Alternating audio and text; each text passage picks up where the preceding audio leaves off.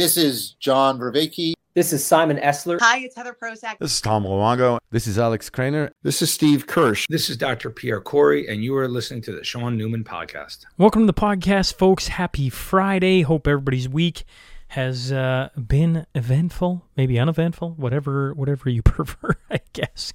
On this side, enjoying being down in the States with the kids and the fam, and starting to fire off some new content all over again. So we've found a place to hang our hat here in the house, and found a way to work around some of the activities and certainly the new time zone and everything else. But hey, we're sitting down here and looking forward to some of the different conversations we got going on, and today's no different.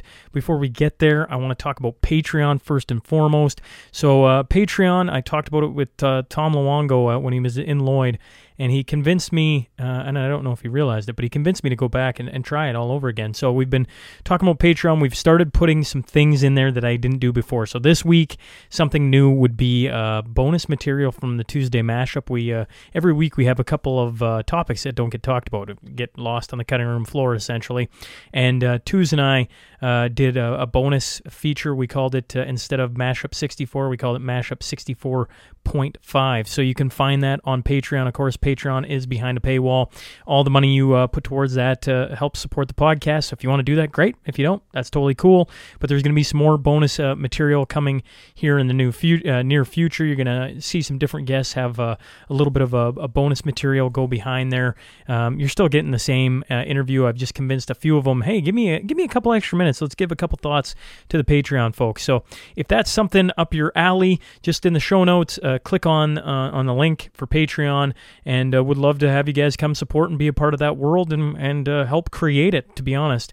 That's what we're working through here. Today's episode sponsors Ignite Distribution out of Wainwright, Alberta. They can supply industrial safety, welding, automotive parts. They also do on-site inventory management to make sure whatever you have that makes your business run, you never run out of it. That's Shane Stafford. Give him a call, 780-842-3433. You got RecTech Power Products. For the past 20 years, they've committed to excellence in the power sports industry. They offer a full lineup including Can-Am, Ski-Doo, Sea-Doo, Spider, Mercury, Evinrude, Mahindra, Roxor. I keep talking about this Sea-Doo, and I'm telling you, when I get back, I want to take that sucker out.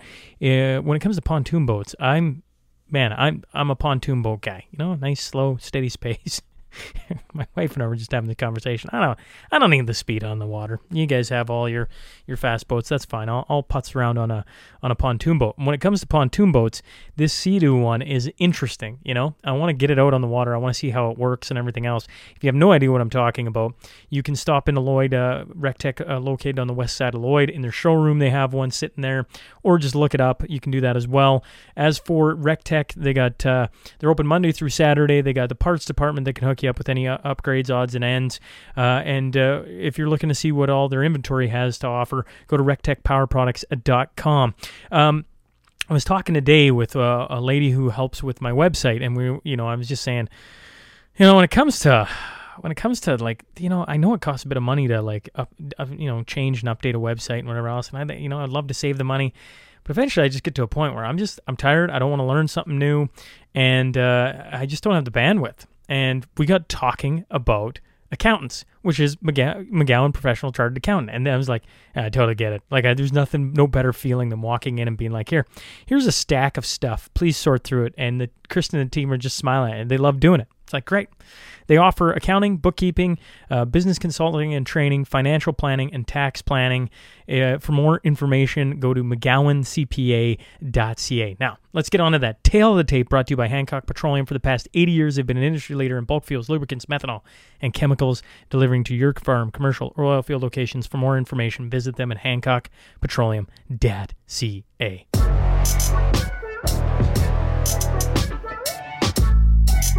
He spent 12 years working for the CIA. He served over in Spain, Venezuela, Mexico, in drug trafficking and terrorism. Now he's the president and chief operating officer at Operation Underground Railroad. I'm talking about Matt Osborne. So buckle up. Here we go. This is Matt Osborne, and you're listening to the Sean Newman Podcast.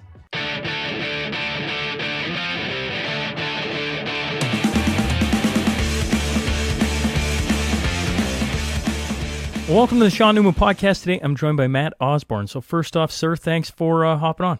Well, thank you so much, Sean. I've been looking forward to this for a long time.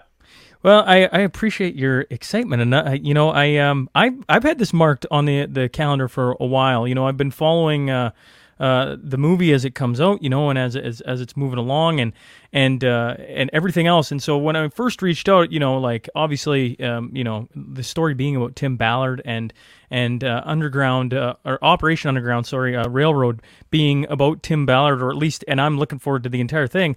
And they're like, well, how about Matt? I'm like, oh, fire me up! Let's rock and roll. I've listened to a couple of your interviews, so I'm excited. I'm probably more excited than you are. Either way, how about we do this? There's going to be, I'm assuming my entire audience has no idea who you are. Yep. So let's just start this. Who is Matt? And let's get a little bit of your background, and we'll go from there. Well, very cool. Thank you. So if my wife of 25 years and my two college-age daughters were here right now, they would tell you Matt Osborne is not cool, but he has had some really cool jobs, and I'm very fortunate. I served 12 years with the CIA, the Central Intelligence Agency, and U.S. Department of State. Worked issues of, terrorism against the homeland after the terrorist attacks of September 11, 2001. Hard to believe, Sean, right, that our kids now just know that in the history books and don't remember that, that day and how Canadians were so kind to Americans, and we really just had such unity even in that dark moment. But that's what really galvanized me to say I want to join the CIA and try to protect U.S. national security.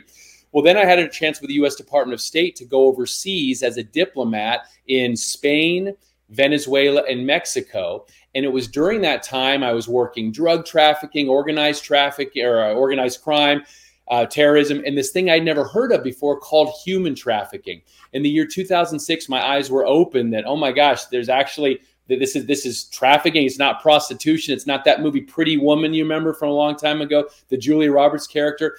So something on my heart said, okay, I need to do something about this. I didn't know what it was until later, and you mentioned Tim Ballard. He was my colleague in graduate school out in California. He had started briefly with the CIA and then spent the bulk of his career with the U.S. Department of Homeland Security. He asked me to join his organization in 2014 as we just were getting started. And actually, we can talk about the movie Sound of Freedom. We were just about to do that operation. So I was involved in those operations that the Sound of Freedom is based on. So I've been with Operation Underground Railroad, an anti-human trafficking nonprofit, for 9 years. I've been leading our undercover operations, and now I currently help run things as the president and chief operating officer, and also get a chance to do some media and meet people like you and try to spread the word. So thank you for using your platform to talk about this really important topic. Well, I tell you what, it's I remember talking with a hockey player up here, Theo Fleury, and he first brought it to my attention, and I'm like, no, and I don't even want to talk about it. Like, this is the most perverse, uncomfortable. I can list off about 1,000 words here that just, I don't want to talk about this. This is not happening.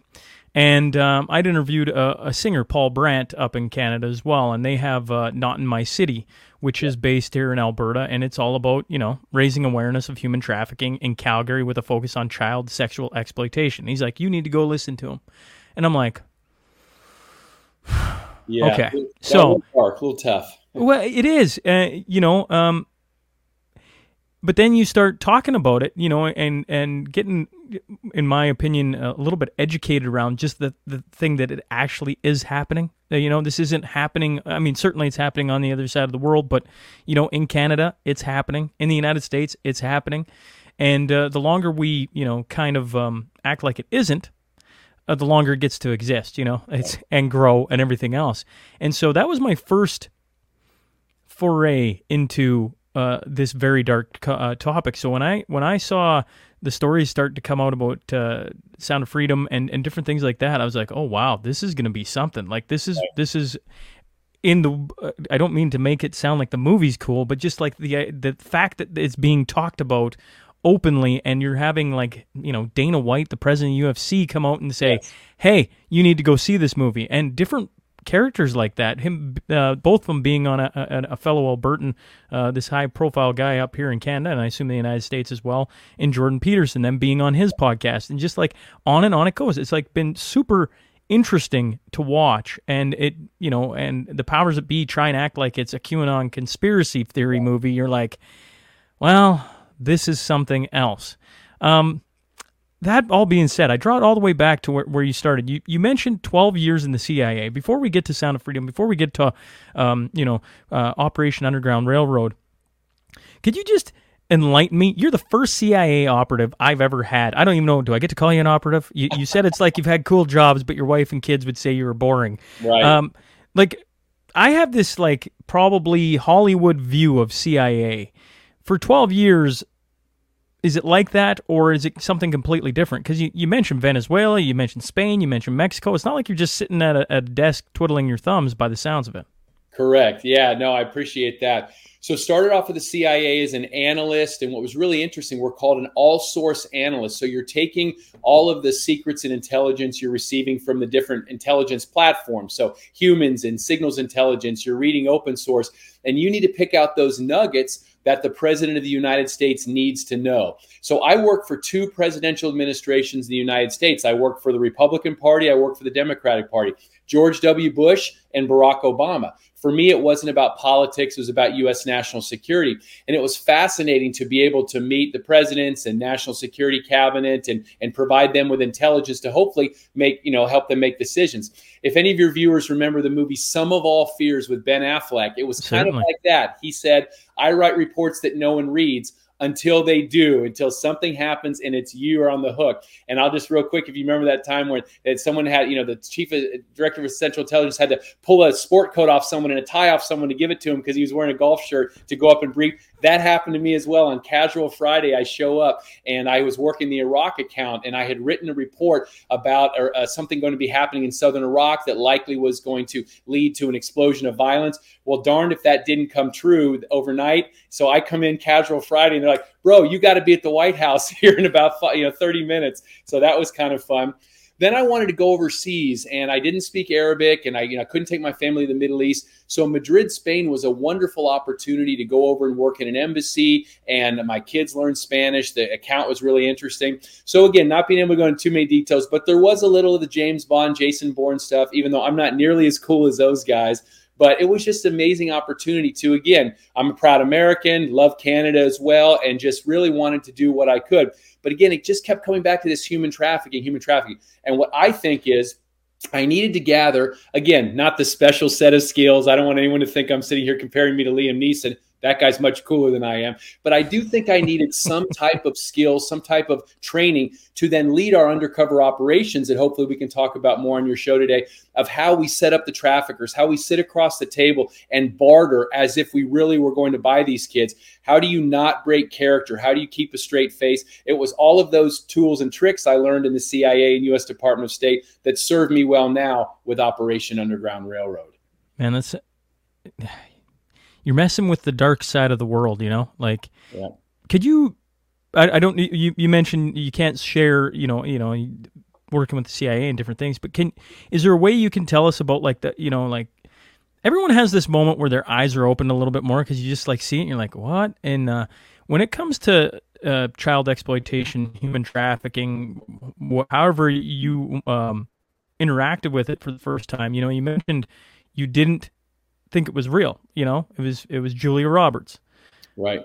Can you lead us through the first time you were like, oh my God? Yeah. And what's really interesting, it ties into the Sound of Freedom because I joined Operation Underground Railroad in August of 2014. The Sound of Freedom rescues happened in October of that year. So just about 2 or 3 months before those operations. But leading up to it in September, Tim Ballard and I led our advance team down to meet with the traffickers. So for anyone who's seen the movie, Giselle, the woman, her name is based on Kelly Joanna Suarez, Miss Cartagena. We met with her. We met with her boss, Eduardo. Fuego from the movie. That's a real person.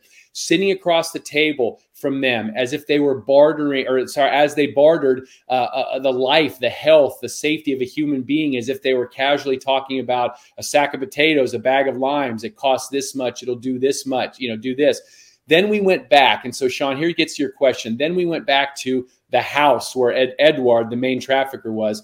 And my wife had told me, before I joined this, Matt, you think you're so cool. You've done all this stuff with the CIA. This is going to be the hardest thing you've ever done.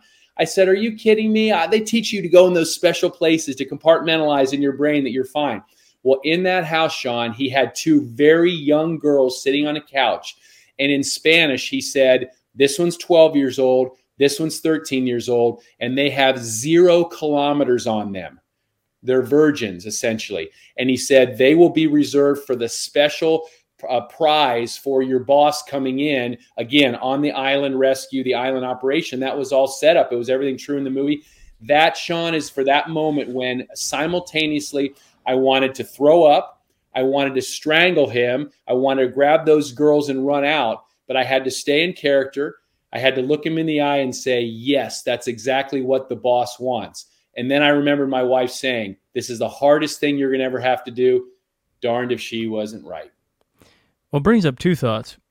First is, I don't know what it is about women, but they are, like, they can just understand things before us yahoos ever get there, right? It's like, it's not even funny how perceptive they are. It's going to be the hardest thing. Oh, yeah, sure, hon. Yeah, I've done hard things, right? It's like, yeah, I'm a moron, right? Thanks, hon. You're the best.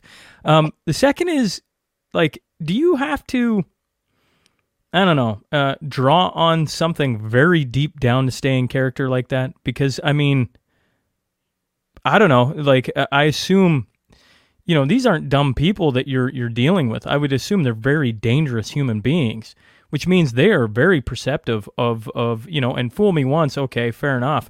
But, as it becomes more difficult and more people are getting busted, and as, different people are starting to talk out about it, like, this isn't something where you can like, even raise your eyebrows at two virgin girls. You have to be like, I didn't even know. Like, where do you go, Matt, to ensure that you don't give anything away?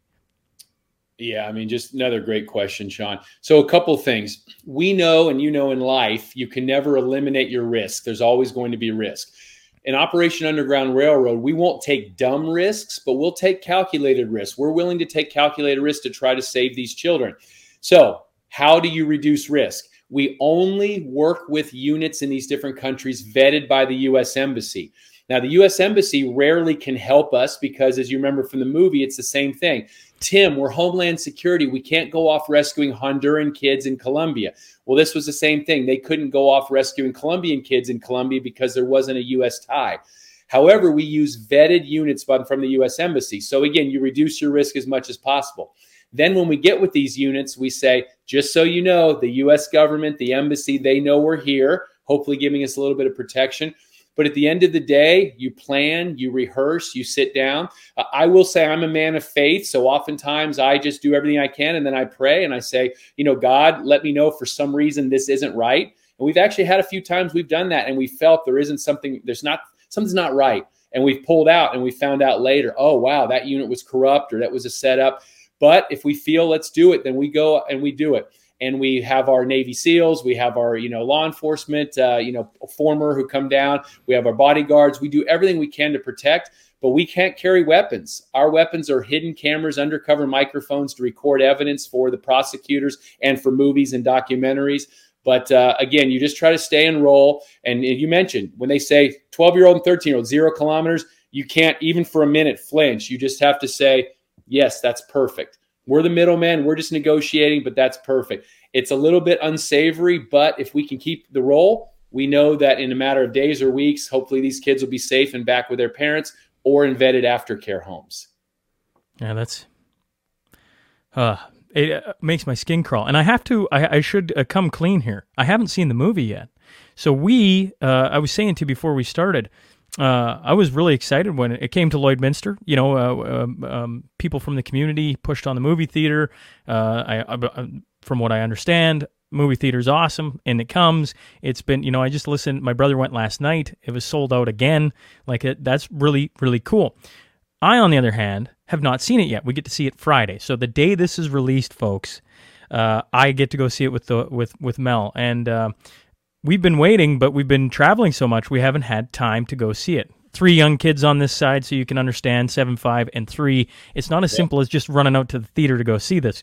So I have to come clean. I haven't seen it yet, which doesn't bother me one bit in saying, because I plan fully to go see it. I'm excited about it, and I've been watching as things come out. But when you're rattling off characters and everything else, I'm not the guy. I haven't seen it yet, Matt. So stop giving me teasers. Give me teasers, but don't spoil anything.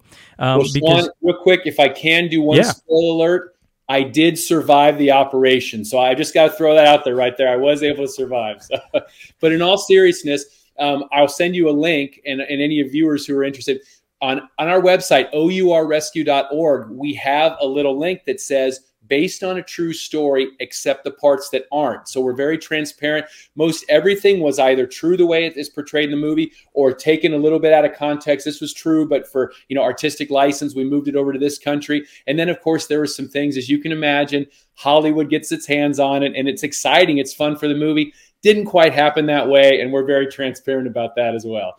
Is it wild to see, is it kind of wild to see the movie get compared to like QAnon and people come out and try and like slam it when you're like, this is interesting, right? Like, oh, they're just propping up these QAnon conspiracy theorists and all these right-wing people, and now Donald Trump's on board, and now it's just, it's all off, and you're like, what are they talking about? Like, this is interesting. The United States in general right now is interesting. Yeah, it really is. So just a few things. This movie was filmed in 2018. I was on the set in Cartagena, Colombia, consulting. I don't even think QAnon was around back then or we ever heard of it. Even today in 2023, honestly, Sean, I can't even tell you what QAnon is other than just some kind of wacky conspiracy theories. We do not subscribe to any of that. But how frustrating. If there is one topic in this whole world that we think we should be able to all unite on, it's that kids should not be abused. Kids should not be sold, should not be trafficked. And yet how much resistance is out there? It's just frustrating. All I can say is clearly say we are not any part of that. Everything we've done, we've seen, it's portrayed, it's real. Again, a little artistic license here and there, but this exists. It exists in every corner of the world. Dallas, Texas, where I am, Lloydminster, Canada, Central U.S., and all around the world. And I think we shouldn't stick our heads in the sand and be ostriches. And I'm just grateful for your platform to talk about this.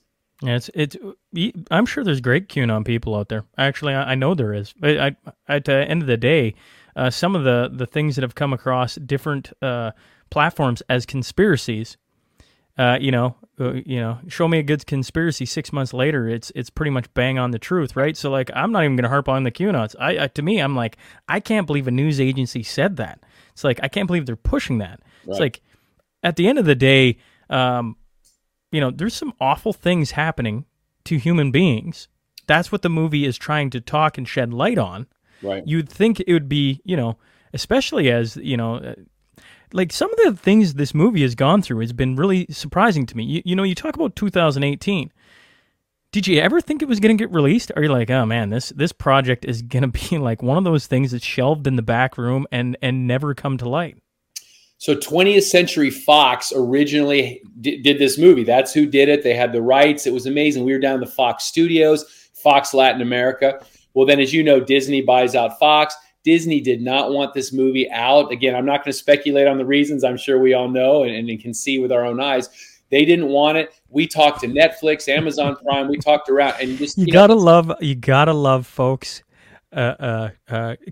Chief Operating Officer or yes. What am I calling you here? COO of I'm like I'm not going to say anything about what Disney did. I can say what Disney bought it and then shelved it. I mean, like, come on, like this is insane. Anyways, it's like they don't want to make some good hard money. Anyways, carry on. Yeah, no, as you know, right? U.S. Department of State diplomat. I know, right? It's and here I am, a minion of small town Alberta, Saskatchewan. We say what we think, and be damned the rest of it. Like it's just here we are. So carry on. But anyway, we were told, well, maybe we'll take the movie, but you can't quote Bible verses. You can't have faith. You can't say God's children aren't for sale. So we just really were saying, is this movie ever going to get out? And then, as you know, Angel Studios, who's amazing what they've done, they said, you can do it as is. We're putting it out.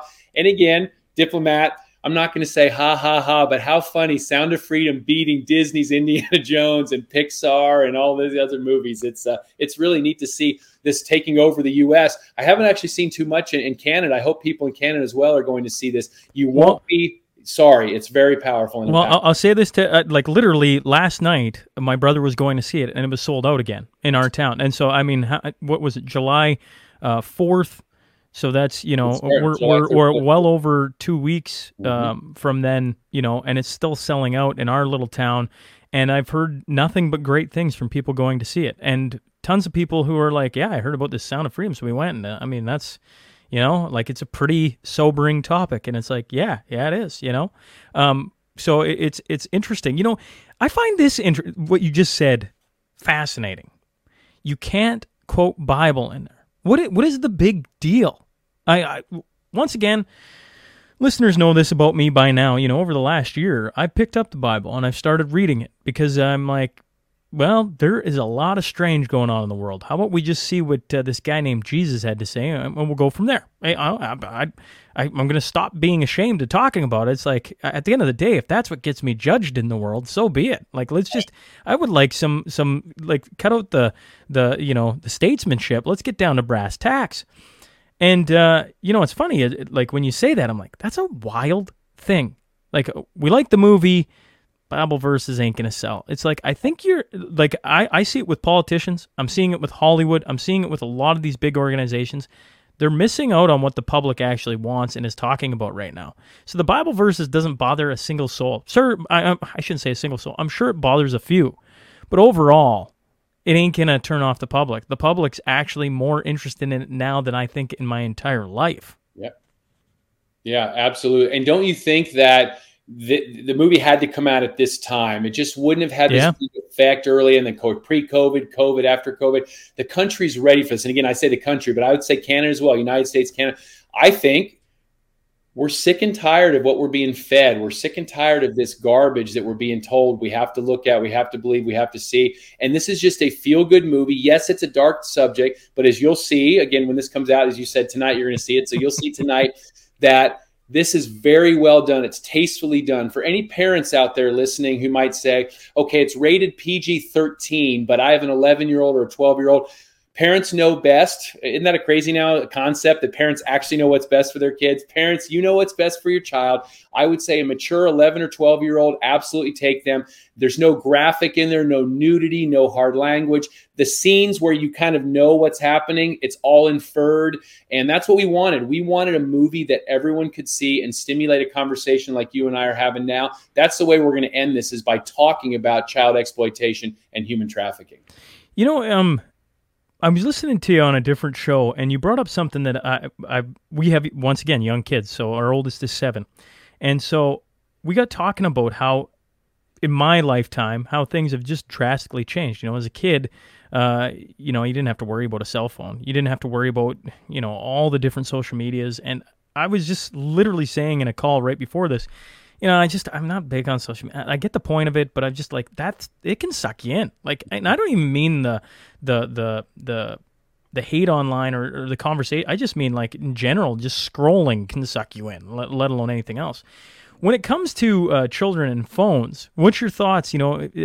Background in the CIA. Now you've been in this project for almost a decade, right? 2014, so it'll be 10 years in 2024. Yep. Like, when it comes to parents and kids and online, what are your suggestions for parents? Because everyone's like, well, they need a phone. They need to have a phone at this age, and that's just it. You can't not give them a phone, because if they're the one kid when they're in high school or junior high or whatever it is, and they don't have a phone, they'll be ostracized for that, and on it goes. So parents, do as I'm saying right now, not as I did. I wish I would have known things differently back in the day. My wife and I were in Mexico City for 3 years, right when our kids were in those formative ages, around 9 to 12 years old. And they went on a school bus every day for 45 minutes across town, across one of the most dangerous cities in the world. So darn well they're going to have a phone, but it was a flip phone. It was just for emergency calls. Well, we weren't even thinking back in 2012, 2013, what happens when mom's smartphone is up for an upgrade? Not even an iPhone, a smartphone. Well, she then gets the new iPhone, and our 12-year-old, we give her the smartphone just because it makes sense, and then our 9-year-old gets the flip phone. So my daughter has had essentially a smartphone, iPhone, since she was 12. You can't put that toothpaste back in the tube. So parents, as long as you can, hold out on that. There is no need for anyone to have one of these cell phones until they're much older. They can have flip phone. They can have emergency calling. There's just way too much out there. And you may have heard me say, Sean, that, we always ask parents jokingly, but would you let your kid go night clubbing at night, Friday, Saturday night by themselves? Well, no, of course not. Would you let them stay in their room alone with their smartphone? Well, yeah, they do. So what's the difference in a lot of ways? These dangers are out there. Have really great talks with your child, with your grandchild. Let them know about the dangers that are out there online, grooming, social media. Be careful about the friend requests they take and accept. If they don't truly know the person, they won't ever know if that's really a 15-year-old boy or a 65-year-old man. Is that a 13-year-old girl or a 55-year-old man? And make sure that if anyone offers to do something that's too good to be true, it probably is. And if anyone asks them to send any compromising images, you never do that. And please tell a parent or a trusted adult. Yeah, the crazy thing is, Matt, like as crazy as like that sound, like compromising photos, I actually know of one for sure, and I want to say two that have had at a young age sent compromising photos to, and you're just like, oh my, like I don't even have the words, because like when I heard, I'm like, oh my God, right? Like you don't think it's that close to you. Oh yeah. Matt's talking about, some poor kid that isn't my kid, right? And today's world online, man, it is about as creative as it gets. And I'm an adult looking at it, let alone, fresh eyes of a young kid paying attention to all the traps that are out there. I mean, it's hard for me to decipher. How's a child going to be able to decipher that and understand it? Especially with artificial intelligence, photoshopping, as you said, how clever people are getting. And my daughters now are in college, 18 years old and 21 years old. They're in the danger zone for some things in life, but they're sort of out of that social media danger zone to some extent. Sean, I'll be honest, I fear for your three. Who knows, right? 8 years from now, your 7-year-olds, 15, when you're younger, what kind of crap is going to be out there? What kind of garbage, what kind of danger? That I'm really scared, because it's just going in the wrong direction, isn't it? With the type of technology that we're seeing, the type of if it feels right, don't think twice. Let's just get out and do anything online. Get our kids think they can be famous by putting pictures of themselves up there in line. And it's just really, really scary. And I am worried a little bit about the future.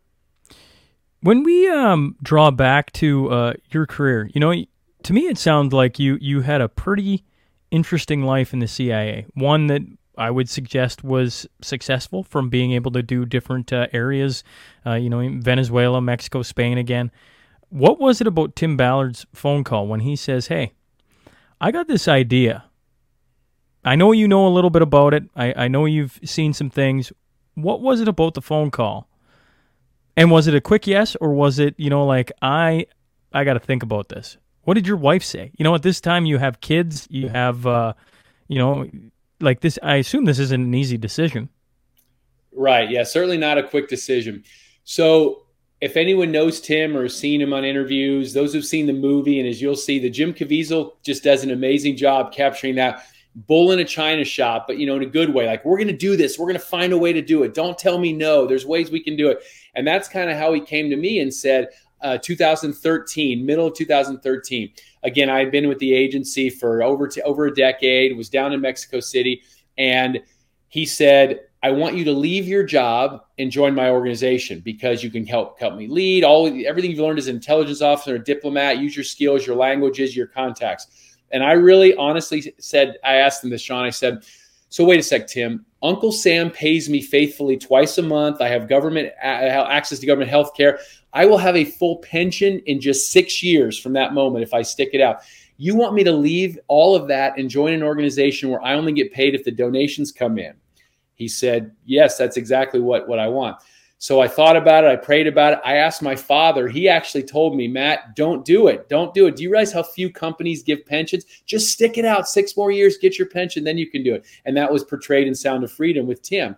Then my wife said, well, I love you. I support you. It seems a little crazy to me. So I thought about it. But at the end of the day, for me, it was, all right, 6 years to a pension. Those are 6 of the best years I have left. If I even have 6 years, what better thing could I be doing with my life than taking those skills I learned in the government and trying to save innocent children? So that's when I made the jump. And it was a big leap of faith. And it was one of the best decisions I've ever made, but it certainly was not easy.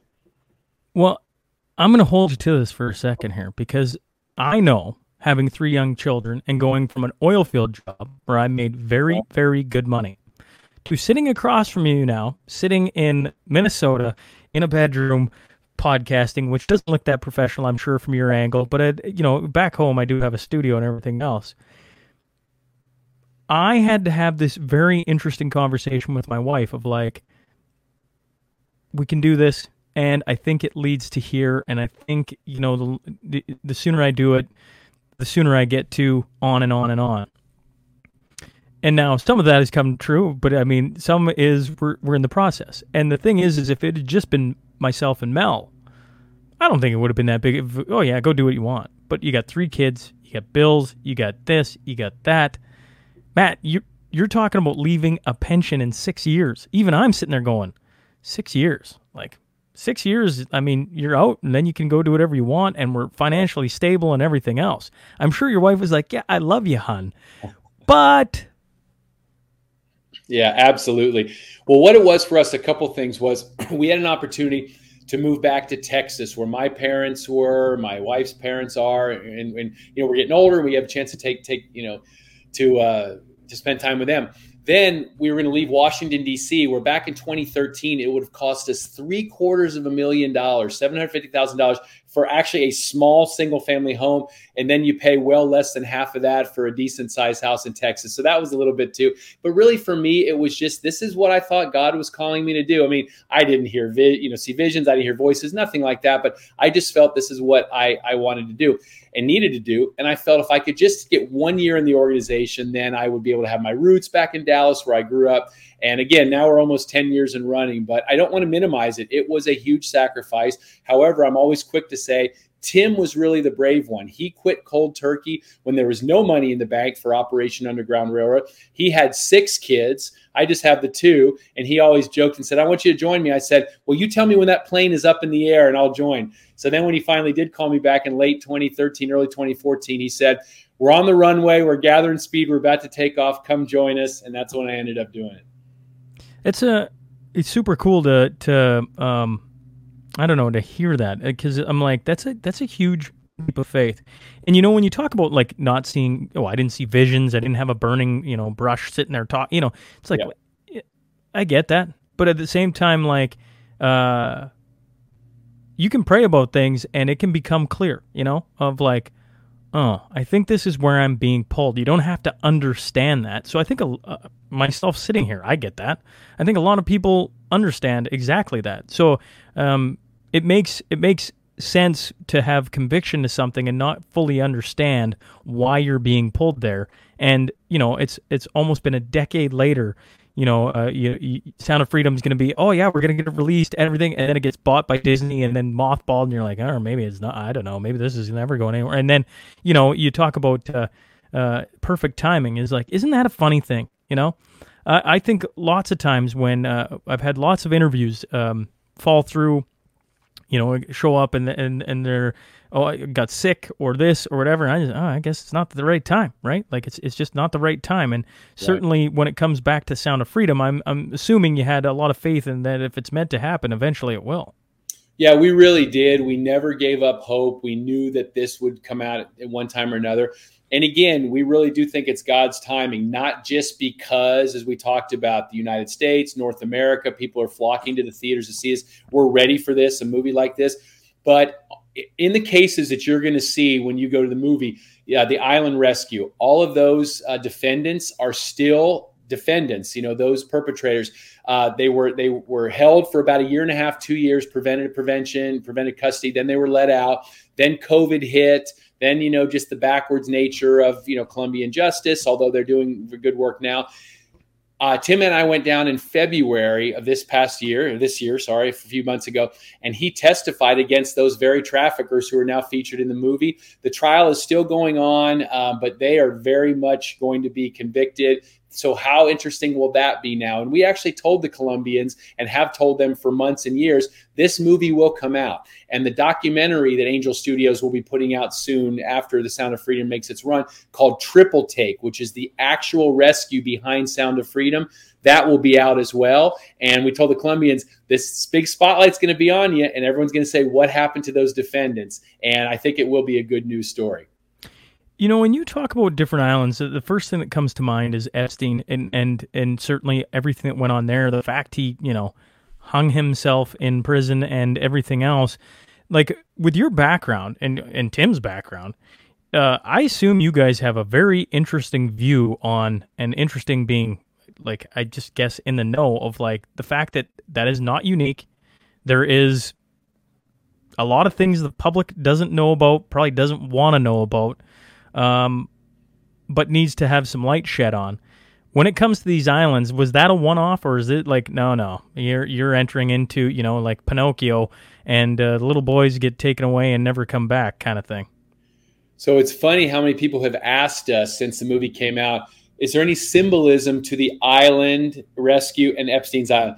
Giselle is the name of the bad, trafficker, and then Ghislaine Maxwell. And what we said is, honestly, this movie was, 5 years ago in, 2018, when not a lot of this hit the press. However, I do think God has a sense of humor. So again, who knows how that is? But in terms of your question, we unfortunately know that this happens around the world, and Epstein is not an anomaly. And you look at someone like him who had bigwigs from both political parties in the U.S., titans of industry, Prince Andrew, Bill Gates. This unfortunately happens. It is difficult right now for a group like Operation Underground Railroad to go up against some of these the powers that be. We are trying. We are very active in Mexico, going after some of the cartels. We've got offices in Thailand. We've got offices in Africa and the Middle East. We are expanding.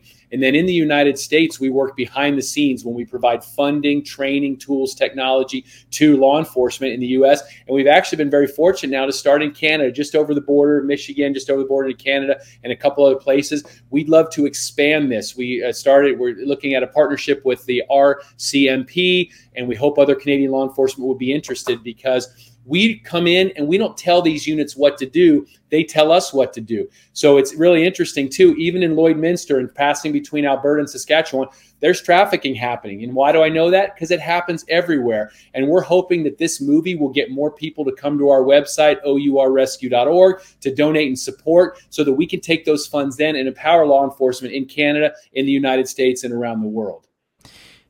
I think it's good to note, I sometimes I stray away from, I get talking to somebody, I forget kind of to bring up some of the facts, and people are like, human trafficking. Okay. Yeah, Matt, Sean. Yeah. Okay. Yeah. I haven't seen anything, and blah, blah, blah, blah, blah. Here's from Not in My City. So here's the Canadian organization in Alberta. Fastest growing crime in Canada, human trafficking. Second largest source of illegal income in the world, $32 billion per year, and growing. Right.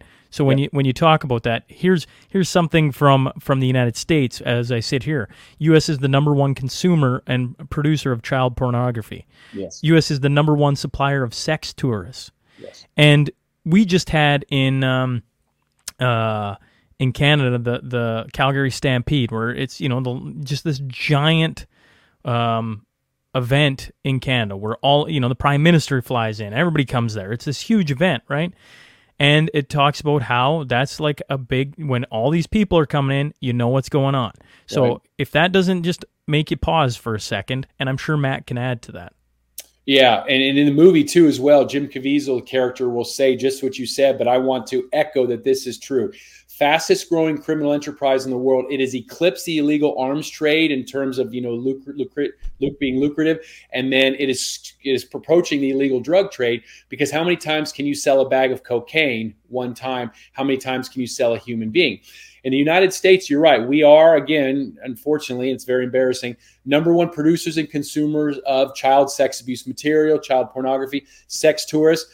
UK is up there, Netherlands, Germany, and Canada as well, kind of in the top 5. Now, why is it? Well, it's because people have means, Westerners oftentimes traveling, and this is a real issue. But it happens everywhere. It happens domestically in the U.S. and Canada. But we started Operation Underground Railroad in 2014 to focus internationally. And we used a group of men mostly, but also women, Americans mostly, but Australians and others, because it is this face. So unfortunately, Sean, it's people who look like you and me who are doing this. So we take people who look like you and me then to go undercover in countries where we just go to the tourist areas. We walk along a beach, we go to the bar, we go to a disco, even maybe the red light district. And the traffickers, we don't even have to work for it. They come and approach us. They just offer because they see this face. They think, hey, they've got money. Well, we use that against them by recording everything they tell us, turning it over to law enforcement, and then setting up sting operations such as portrayed in Sound of Freedom. I don't know why that bothers me so much, but that really bothers me. Yeah. Like, I just, it's pie on the face of Western nations for sure. But like, when you go back to the Epstein Island thing and you talk about some of the high profile people there and you understand like how far up the chain this runs, which is disturbing. I don't know. It really unnerves me. So I guess it comes all the way around. It's like, so then what can people do about it? You see different things happening. Like, I brought this up with Paul Brandt before about MAPS, minor attracted person or peoples or whatever else, and trying to change pedophilia and make it normalized and trying to, change. Like, there's just crazy stuff going on, Matt. Like, this. The fact that the United States and, I might argue that Canada is pretty bad as well, considering our population size. Right. Some of the things going on in our cultures right now are like offshoots of exactly what we're talking here. This is why it came to light probably at the perfect time. What can populations do, in their communities to ensure this isn't happening, to help, make sure children or people in general just aren't trafficked? Yeah, first and foremost, we need to recognize this for what it is. And we talked about earlier, this is trafficking. This is exploitation. These aren't lifestyle choices that people are making and that we should just accept. I mean, to try to change the way we describe a pedophile to a MAP, as you mentioned, a minor attracted person. Now, people might think, oh, that's so crazy. It's really not going to go anywhere. I mean, Sean, as you know, we're in the year 2023. In 2013, 10 years ago, if you or I would have gotten on and said, hey, in 10 years, there's going to be arguing over what a woman is, and there's going to be arguing over gender, and they're going to, if they would have described today's society, you would have said that's crazy. Well, now we're telling you what's going to happen in 10 years. So I always say, I recommend people get involved in your politics, your school board, locally. Let's fight against this. And let's talk about this too in terms of demand. And this is where I love this opportunity, Sean, that maybe you and I can rally the good men in this audience, or the women who are listening, the good men in your lives. At the end of the day, this is a demand issue. This is the reason there's a supply is because there are too many men out there willing to purchase other humans. Now, it is just a small percentage. And I neglected to talk about something you mentioned just a second ago. So the Calgary Stampede. Remember, again, such a small percentage of men who would do this. But when you bring a whole bunch of men together and there's partying and guys coming together and buddy trips, same with the Super Bowl in the United States, big sporting events. I know your past career, oil and gas. I live in Dallas near Houston, Texas, where they have the big oil men's convention or whatever they're calling it now. Again, small percentage, but when you get so many men, this is what we need to do. I use myself as an example. I'm not sitting here with this false halo over my head that I've always known about this. I wish someone would have told an 18-year-old Matt Osborne, a 20-year-old, even a 25-year-old Matt Osborne, that the women in strip clubs did not really want to be there, or they wound up there because of bad things that happened to them in their life, that people online aren't willingly selling themselves. It's not an even trade. They want my money. I want their body. The more that we can talk about this, that's where I think we start to end this. So that, I think, is an answer to your question. And I hope people can rise up, post on social media, talk about this, educate people, but let's also focus on the demand and discourage this movement towards legalizing prostitution, towards allowing minor attracted persons to just do what they want. This is a really slippery slope that I'm worried, who knows what it's going to look like in 5 or 10 years. Well, the thing with, I could be wrong on this. Actually, I know I'm not. I don't know if it's 8 out of 10 or 9 out of 10 or 99 out of 100. But when it comes to, we'll stick to men. When it comes to children, like minors, I can't imagine anyone arguing against this at all. There's going to be one because otherwise there'd be no demand for it. But by not talking about it, it allows to persist. And the truth of the matter is like when it comes to somebody in Canada who is is in school years, grade 12 and younger, it's a minor. Like, pull your head out of your ass and figure it out, right? Like, I mean, that's not good. The thing with the internet that is disturbing is the pursuit of normalizing it. And the fact that, just as I can find Matt Osborne to come talk on about this, I assume the other thing is the network that happens where they find other people that are just like them and continue to normalize and push to normalize it. That's probably been the dark side of this thing more than anything.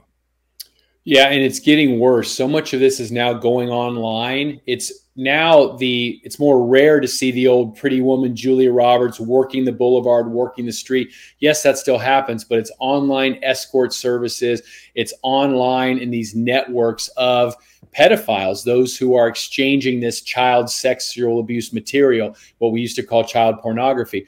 Operation Underground Railroad has a few digital experts on our team. One's based in Thailand, one in the United States, one in Central America, where we are going online now and creating different profiles to try to help set up some of these traffickers, because this is kind of what's happening now.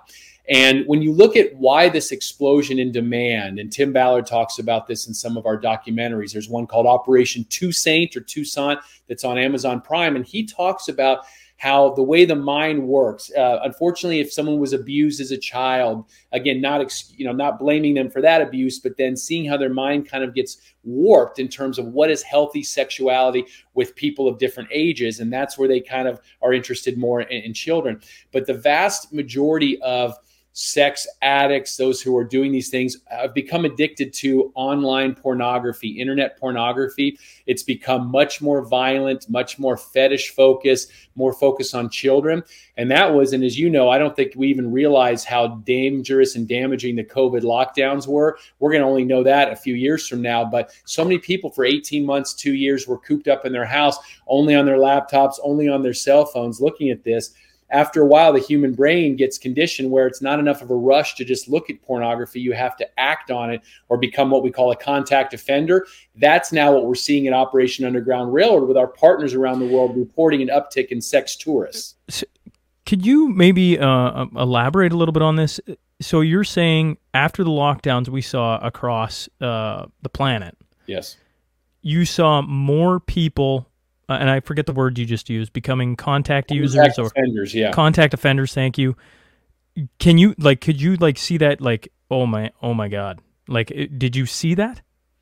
So what we saw is just basically when vaccines were available, when people were able to travel, countries opening up, that all the tourists then were going, and again, general, legitimate tourism as well, but the sex tourism was on the rise, because what our partners and others who are studying this believe is after a while looking at pornography, right, your brain is conditioned where you're not getting the dopamine hit, like looking at a Playboy magazine or watching a video of two adults in the act.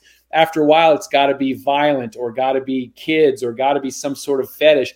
Then after a while, it's not enough to just look at pornography. You have to actually be with an individual to act these fantasies out. And that's what we were seeing a lot overseas and also some of our U.S. partners. And I think we're still dealing with a lot of this even now, however far years we are past the pandemic. Huh. I know. How many people work at Project, at the Operation Underground? So we have just under 100 full-time individuals, about another 20 part-time. This is across our international operations team, aftercare, education, strategic alliances, and of course, HR, finance. We do have a number of contractors, and this is what's the coolest thing. We have women and men who had amazing careers in the U.S. Department of Homeland Security, the CIA, military, Department of Justice. They could be doing anything now with their post careers, and they're coming to support us, helping us to build out capacity across the world to fight human trafficking, prosecutions, aftercare, the actual training of the undercover operations. And that's something we hope we can continue doing, because we think now the need is greater than ever. And over the course of 9+ years, how many people have you helped get put away? Because you're not actually arresting them on site and taking them away. And I assume the offshoot of that is on the flip side is like, and how many kids have you pulled out of these situations? So we keep very detailed stats, and so I'll be very specific what these stats are. So in our almost 10 years, right now we are at just over 7,200 victims supported and rescued. Now, that's a combination of us being boots on the ground, rescues like in The Sound of Freedom people will see, or us providing funding to in-country groups, or training, or actually coming in and helping them with these operations. So this has really had an exponential effect. But what we're most proud of is just over 6,700 suspects arrested. Like you said, not by us. We don't have arrest authority, but it's providing support to law enforcement. Why we think this is so important, and again, stats are so hard to come by.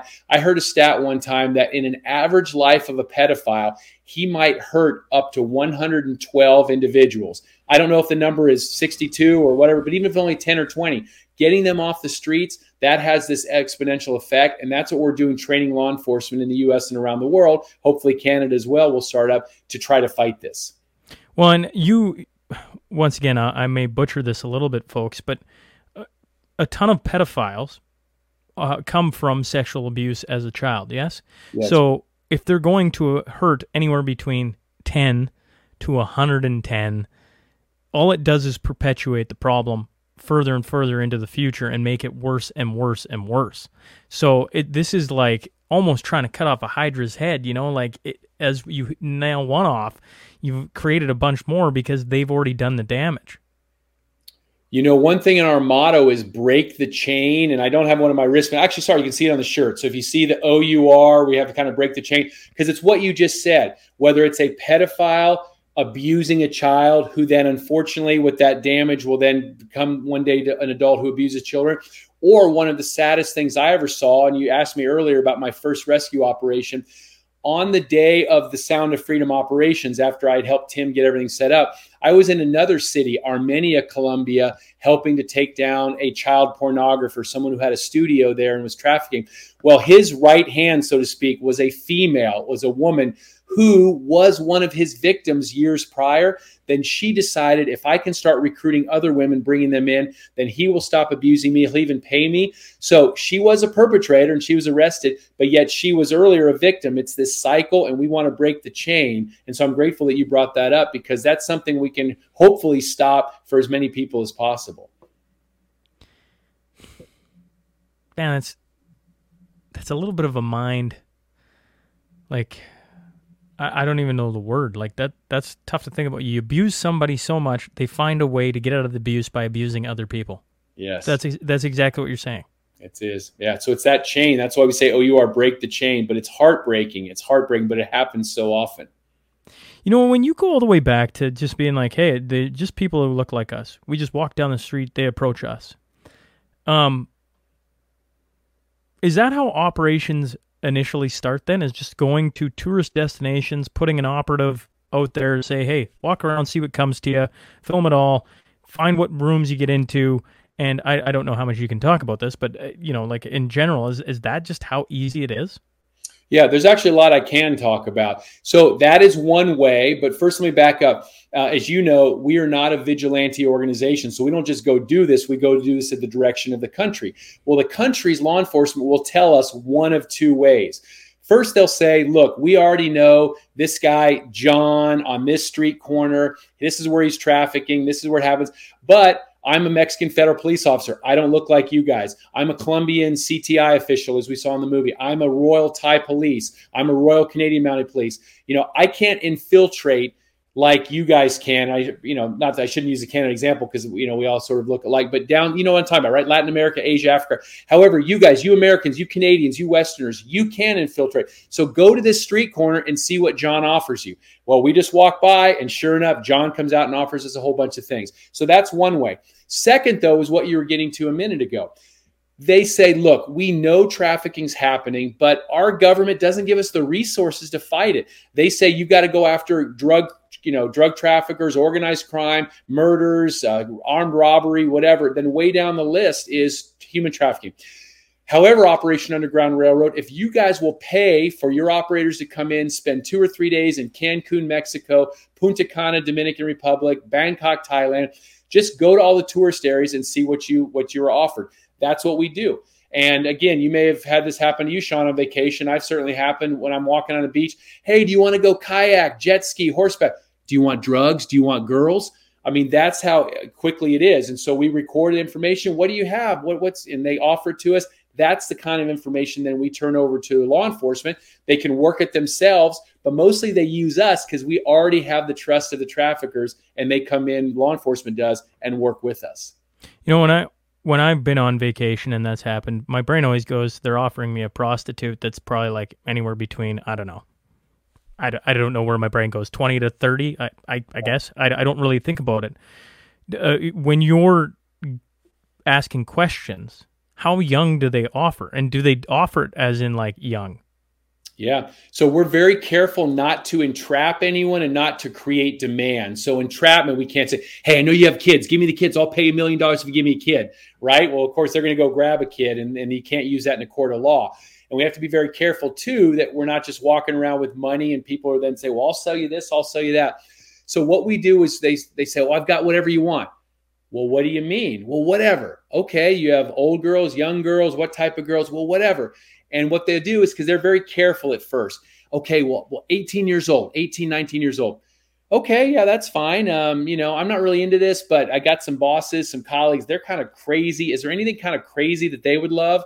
I know what you mean. So does that make sense, Sean? That's kind of how you just get in this negotiation with them. We always let them be the one to bring up minors first. Sometimes we have to go then meet with the boss. Sometimes they'll pat us down. They'll see if anything funny is going on. But we have skilled operators. It goes back to the whole, in the role, CIA, diplomat, intelligence officer talking your way in. And that's a success we have because unfortunately this happens every day in every corner of the U.S., Canada, and around the world. With the success of the movie right now, I put it, Sound of Freedom took home the number 2 spot at the box office this weekend. That was after Mission Impossible came out with Tom Cruise. But it's earned, since it started, $85 million over since July 4th, which is incredible. And it's only going to grow. What is that... I guess, what does that mean to you guys, moving forward with, the only way we get in is if governments ask us to come help? Man, that's a sad, anyways, I just feel like that's just a sad state of where we're at.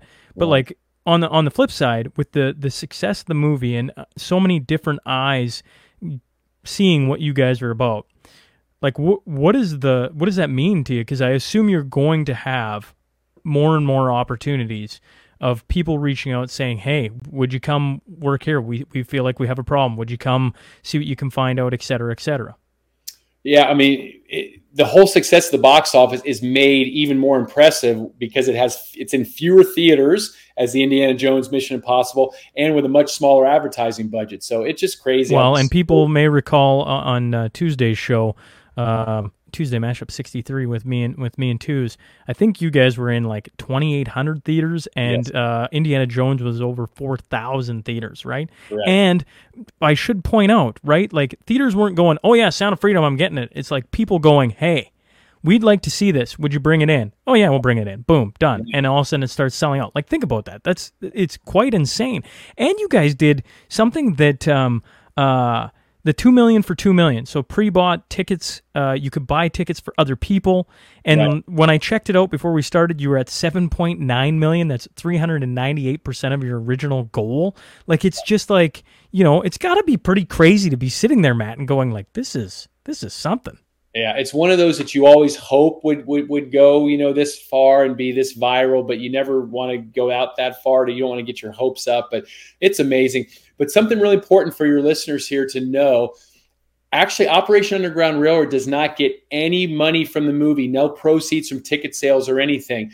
And so what we always say is once you go see the movie, then please go to our website, ourrescue.org, ourrescue.org, and learn about the real life heroes now who are on the ground doing this. However, we've been so blessed over this past 2+ weeks now that the movie's been in theaters. We've had such an uptick, 10,000 new followers a day, people coming to donate. We are able to now get more resources to send more operations teams around the world. This has been an enormous blessing, but we really hope it continues. And so again, anyone who hasn't seen the movie yet, please go see it. Please visit our website. And I've seen it 3 times. My nephew, my 15-year-old nephew, has seen it 3 times. How crazy is this? This is really a great movie. I'm curious then, coming back to the Operation Underground, has Canada reached out?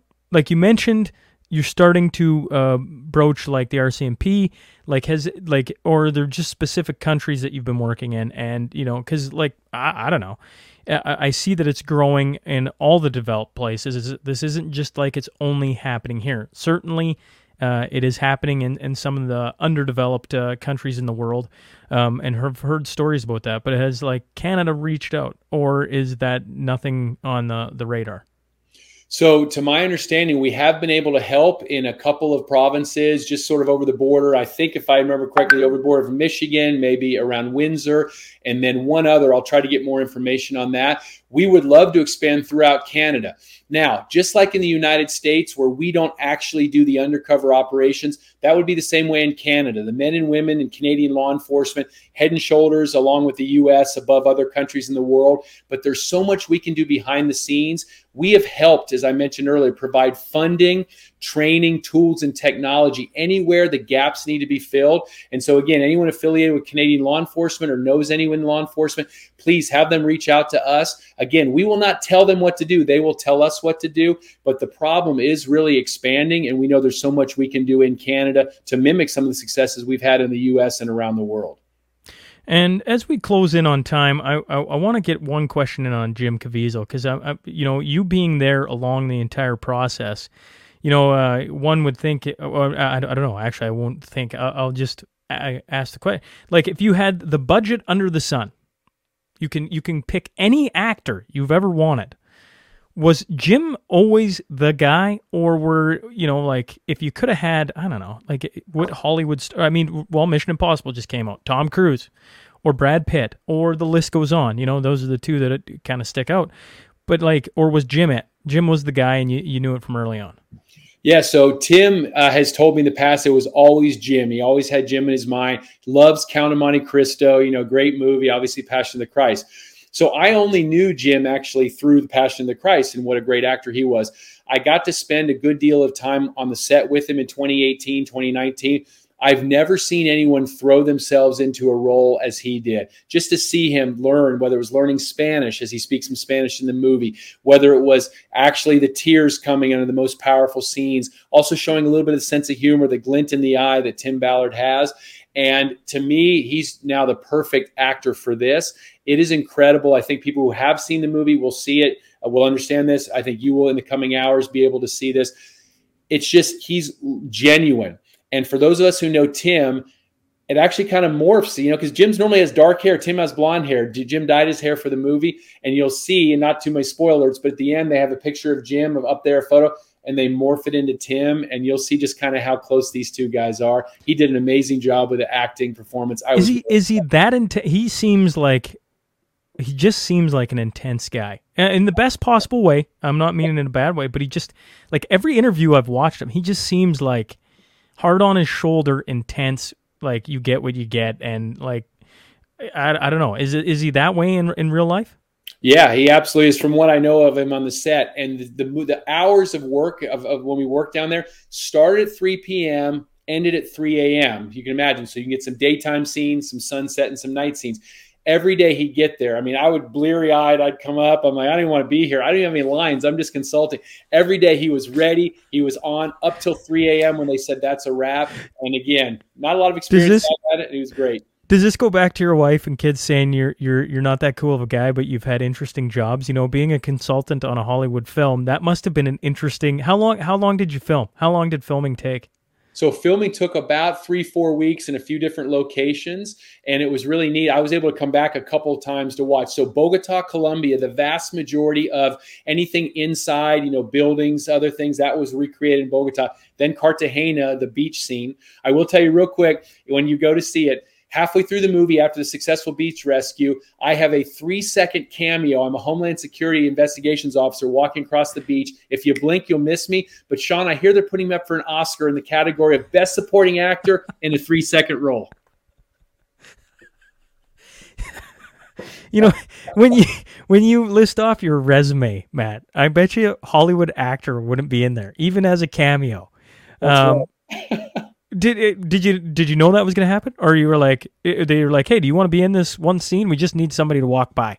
So they were going to give that cameo to Tim, but Tim said, you know what? I don't need to be the focus. They feature me at the end. He said, Matt, you do it. You've been here from the beginning of Operation Underground Railroad. So it was the coolest thing I ever did. For 3 seconds on camera, we must have rehearsed for about 3 hours, different scenes, going up to the boat, trying it different ways. Just a really great experience. You didn't have a line though, right? So I had a few lines that were cut out. They were throwaway lines. They didn't need to be in, but it was funny. I was like, ooh, but then they probably would have signed me up for the Screen Actors Guild or something. I probably would have had to join a union. And all the things you've done, how nervous were you for those 3 seconds and the couple of throwaway lines that never made it? Oh, so nervous, because one of the lines that didn't make it, I was supposed to look at Jim Caviezel as he's arrested in the boat, because, we get fake arrested. I was going to say, Tim, his character, we'll be waiting for you to get any leads on human trafficking or something like that. Like, hey, well, listen, they had me do it 5-6 different ways. I'm sure I messed it up. And they're like, get that out of there. He's gone. We'll just put his face up on the screen and show Homeland Security was involved. You mentioned Tim saying, you've been here from the start. In Operation Underground Railroad, where do you fit, like, Tim, and then who comes after him? How far away is Matt Osborne? I was basically hire number 3 or 4 in the summer of 2014. And then I think I'm pretty much, one of the only ones left. It's been an amazing ride. I've done everything from operations, aftercare, now media, speaking. But since I'm in some of the documentaries, my face is out there. So now I get to be in the wimpy seat in the control room, and the real brave men and women, now they're the ones going undercover. I did that back in the day. It's a young man's game. You can see the gray hair, Sean. I'm not a young man anymore. Do you miss the days of going out and like you say, being the brave man or woman? Do you miss those days? So what I miss is going undercover. I miss languages, using them, thinking on my feet.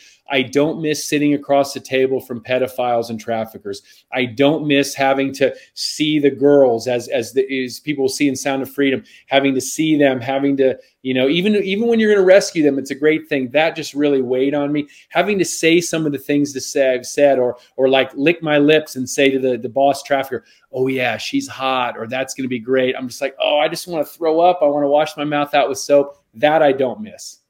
Was that, is that tough to come back to home life after that? So it is really tough in a couple of ways. One is, even in the most successful rescue, there's still some you didn't get, or there still are some out there. So even though you had a successful rescue, you're like, yeah, but I could have rescued more. Or on those operations that we have to abort and that were failures, you really are sad. But then coming home to my house, my wife, my kids, and then having this burden alone, where my wife, bless her heart, she doesn't want to think about this or talk about this. Then my kids, and again, they don't know any better, but they'll say, Dad, welcome home. This was the worst day ever. Oh, sweetie, what happened? My iPhone screen got a crack in it. I'm just like, do you know what I've just been dealing with for 3 or 4 days in horror and in hell? And you say your worst day is because your iPhone screen got a crack in it? It's like, perspective. Yeah, perspective, and probably a nice change of pace from, dealing with, the battle of good and evil, and what you're talking about is about as dark as it gets on the planet. One final question before I let you go. It's the Crude Master final question, and you've kind of actually outlined, I think, a good chunk of it. But it's what's next for Matt Osborne, or if you would like, Operation Underground Railroad, and then how can people help?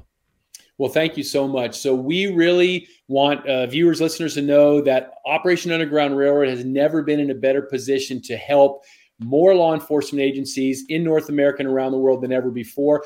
But we need donations. We need support. So as we say, go see Sound of Freedom, then go to OURrescue.org, ourrescue.org. We have stories, videos, tools, and things that we can talk about, how we help. And then for parents and grandparents, we have educational materials as well, how to keep us safe. So I would just say at the end, thank you to all who have listened, to have watched. Sean, thank you for giving us this platform. But remember, we'll end as we began. Let no one have any doubts. This is trafficking. It's not prostitution. This exists. This isn't some conspiracy theory. This happens. And how do I know it's happened? It's happening on 25 different occasions with Operation Underground Railroad. I've gone into countries, as we talked about earlier, and within minutes, someone offers me everything from a shell necklace to a jet ski ride to drugs to girls. And within an hour, I'm sitting across the table talking to a trafficker because they see the Western face. They offer us, individuals for trafficking and exploitation. We turn that information over to law enforcement and we work it from there. I am optimistic. There is a way. Everyone can do something. Thanks to every single person who can get involved to support Operation Underground Railroad. Well, thanks, Matt, for giving me some time here today. And, I'll be paying attention to what you guys are doing here in the future. Thank you, Sean. Hope you enjoyed the movie tonight. Hey, thanks for tuning in today, guys. I hope you enjoyed it. Today's episode has been brought to you by CalRock Industries.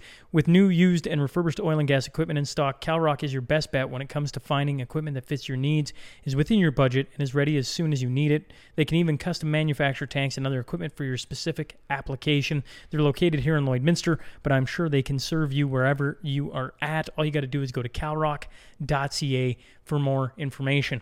I also want to remind people that Patreon just started posting back on it. We're going to give her a go here for the next 6 months. So if you want to go down in the show notes, you can click on that. Feel free to support. Don't support. It's behind a paywall, so the money is coming back to the podcast. And we got a little behind-the-scenes action happening there. So love to see and hear your guys' comments on that. Either way, we'll catch up to you on the next episode.